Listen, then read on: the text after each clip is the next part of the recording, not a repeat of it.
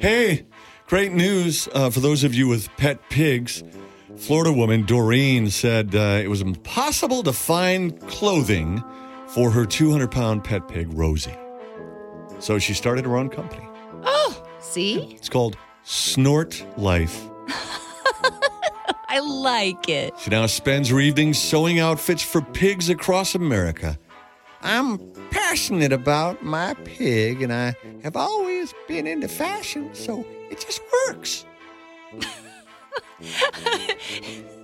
I've made costumes for birthdays and tuxedos for weddings, motorcycle jackets, clowns, cop uniforms, newsboy outfits, cowboys, you name it. But I really wanted to start making outfits for pigs. Does she look like Granny from the Clampets, Beverly Hillbillies? Oh, not nearly as attractive. Oh, okay. Oh, and also, by the way, I'm completely insane. No!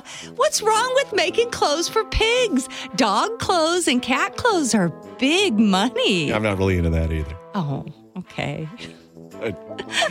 Pig clothing, come on. You're missing the boat. I mean, hey. Oh, man.